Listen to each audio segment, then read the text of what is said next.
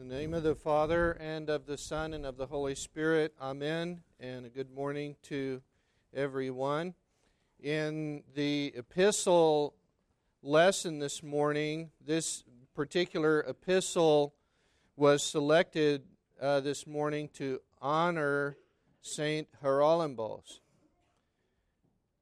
And Saint Paul, speaking to Saint Timothy, tells him to be strong in the Lord, that what he's heard before many witnesses, for him to entrust this to faithful men who will be able to teach others also. Saint Haralambos was born, I don't know exactly, it was like around 80 to 85 AD, something like that. He was born in the 1st century and died in the 3rd century.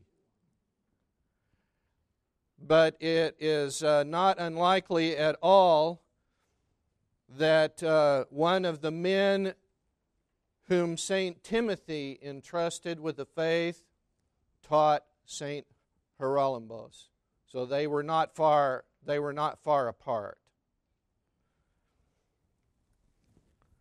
St. Paul goes on to say, share in suffering as a good soldier of Jesus Christ.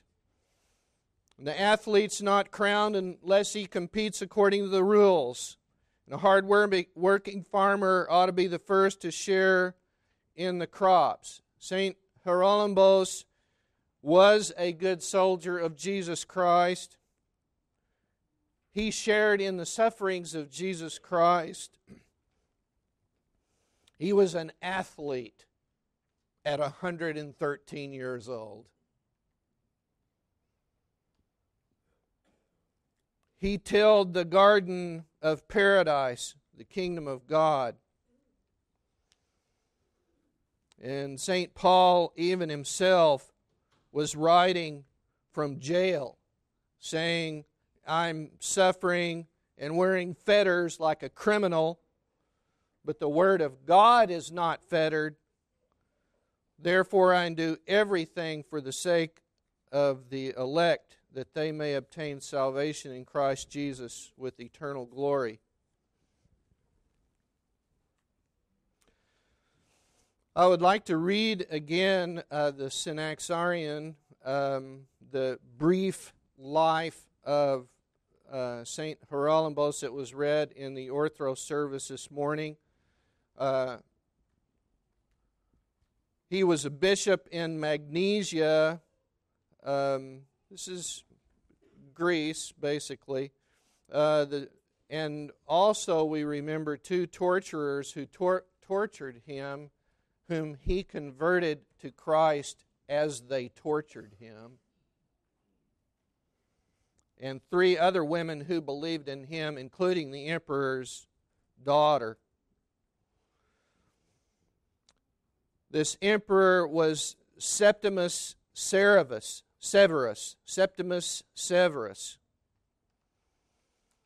And Saint Haralambos did not hide from the persecutors.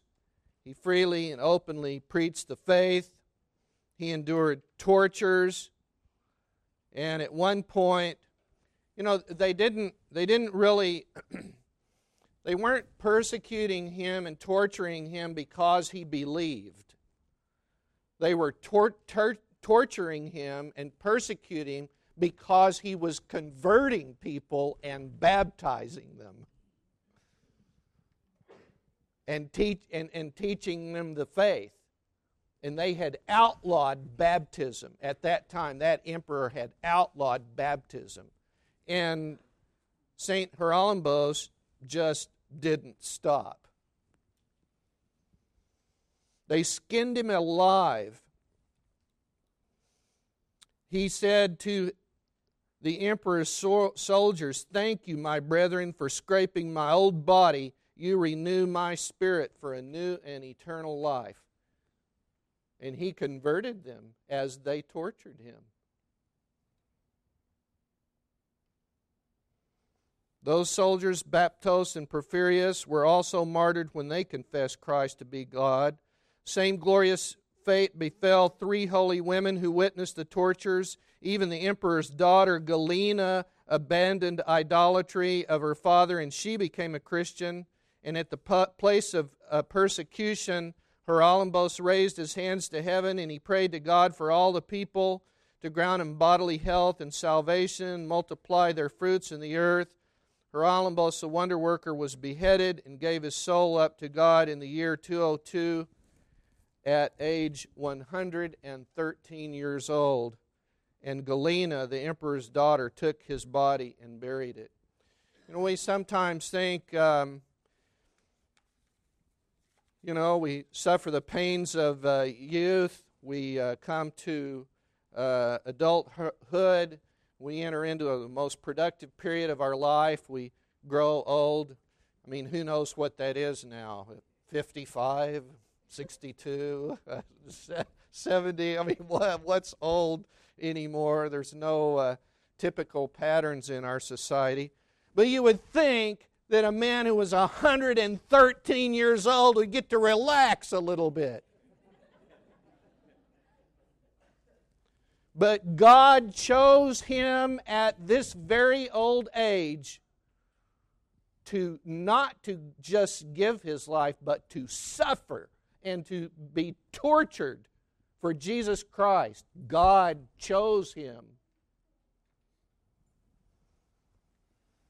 We haven't, in this country, we haven't experienced a lot of suffering and persecution because we're Christians. Maybe we think that's because we're the chosen ones. It's exactly the opposite. I pray that we become the chosen ones. Like the Christians in Nigeria that are being slaughtered right now, today. You know why they're being slaughtered?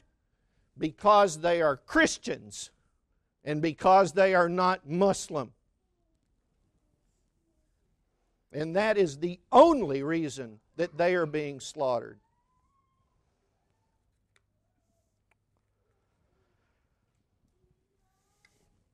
Saint Haralambos is, as are all the other saints, alive and well with us today. Maybe they're more alive than we are, although they have passed from the body in this life. I would like to share with you a story of a miracle that took place in the small town of Philiatra in the Peloponnese, in this area of ancient Magnesia. In 1943, during the dark days of the occupation of Greece by the German army, the German headquarters for the Peloponnese was in Tripoli, and orders were issued to this officer, this commandant, Kandau, who was in charge of Philiatra, for him to burn down the city, to kill the nobles in the town, and to take 1,500 others of the citizens back to Germany. You knew they wouldn't be coming back either. And all this because supposedly some Greeks, the rebels, right, in their own town, supposedly they had killed one German soldier. So the retaliation, burn down the town, kill all the nobles, take hostage 1,500 people never to return.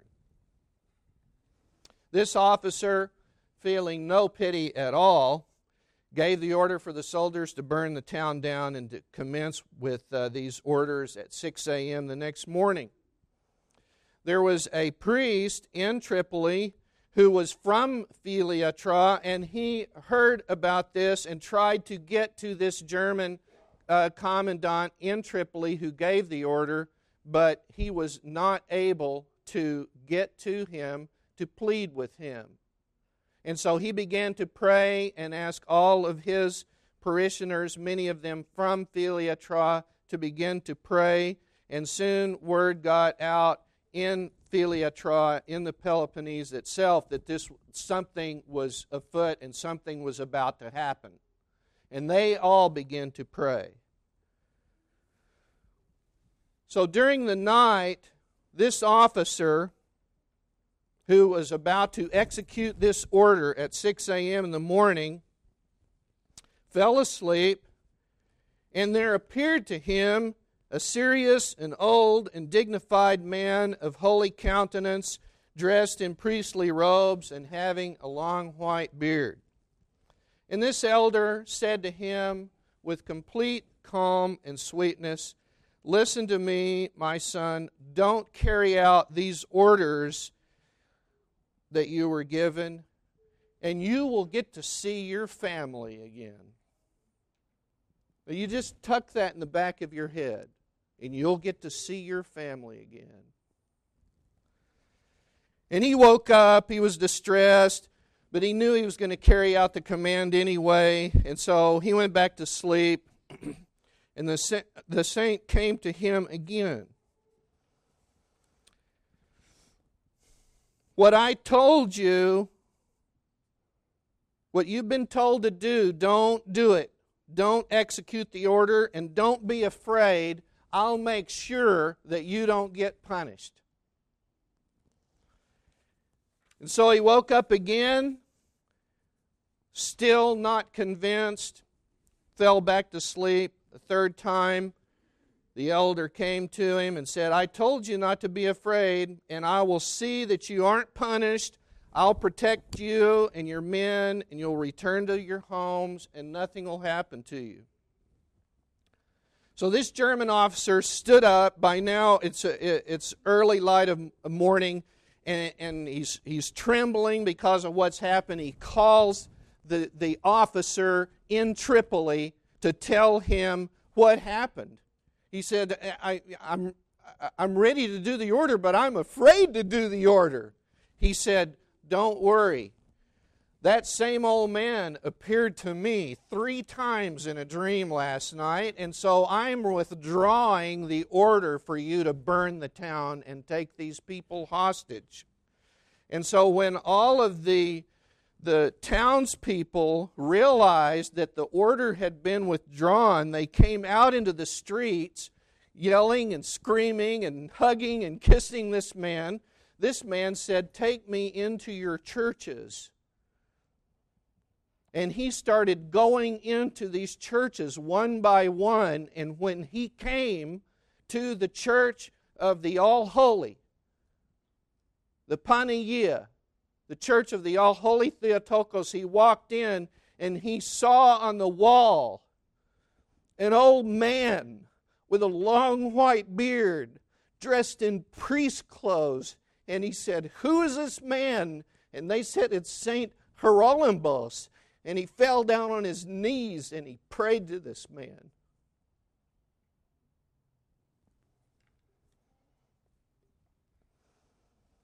When he was released from his duties, he returned to his hometown in Dresden, Germany, to his family, who was indeed safe and had survived the terrible firestorm of the bombs dropped by Allied planes on February 13th and 15th of 1945, in which approximately 100,000 people were killed in that town.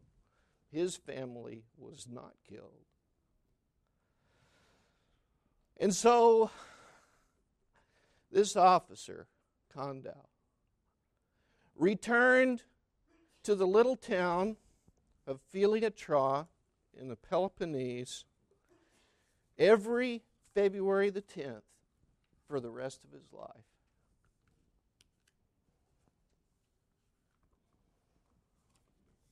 And he stopped coming a few years ago. It was presumed that he had passed away. But I wanted to share with you that story because of what it means to me, and because it reminds us that these are not stage props.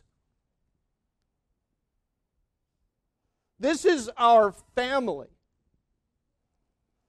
And great-great-great-grandpa in our family, Haralambos, stood up to the emperor at 113 years old, and when they were peeling his skin off, he would not recant the faith.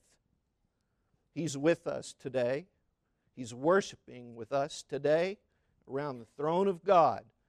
And we give thanks for his life and testimony and worship the Almighty Trinity with him in glory. Amen.